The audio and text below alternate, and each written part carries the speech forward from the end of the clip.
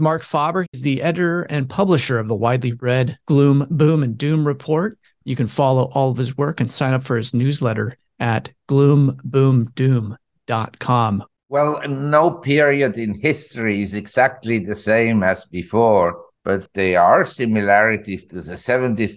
And there, I have to say, the current bear market in stock markets around the world and also in the US reminds me very much of what happened then, because we had declines, then rallies again, and then declining trends, and then rallies again. It was constantly interrupted, but investors always had the hope that it was over and that the bull market would return, and it never happened.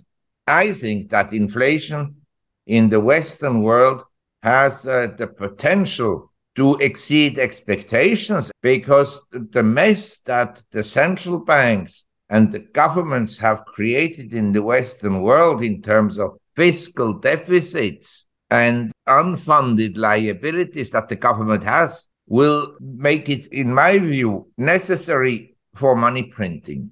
Okay, so just to make sure I understood you correctly, you believe that interest rates in the U.S. will go as high as they did in the 1970s? Higher. To listen to this full interview, in addition to gaining access to all of our premium content airing during the week, go to financialsense.com and hit the subscribe button.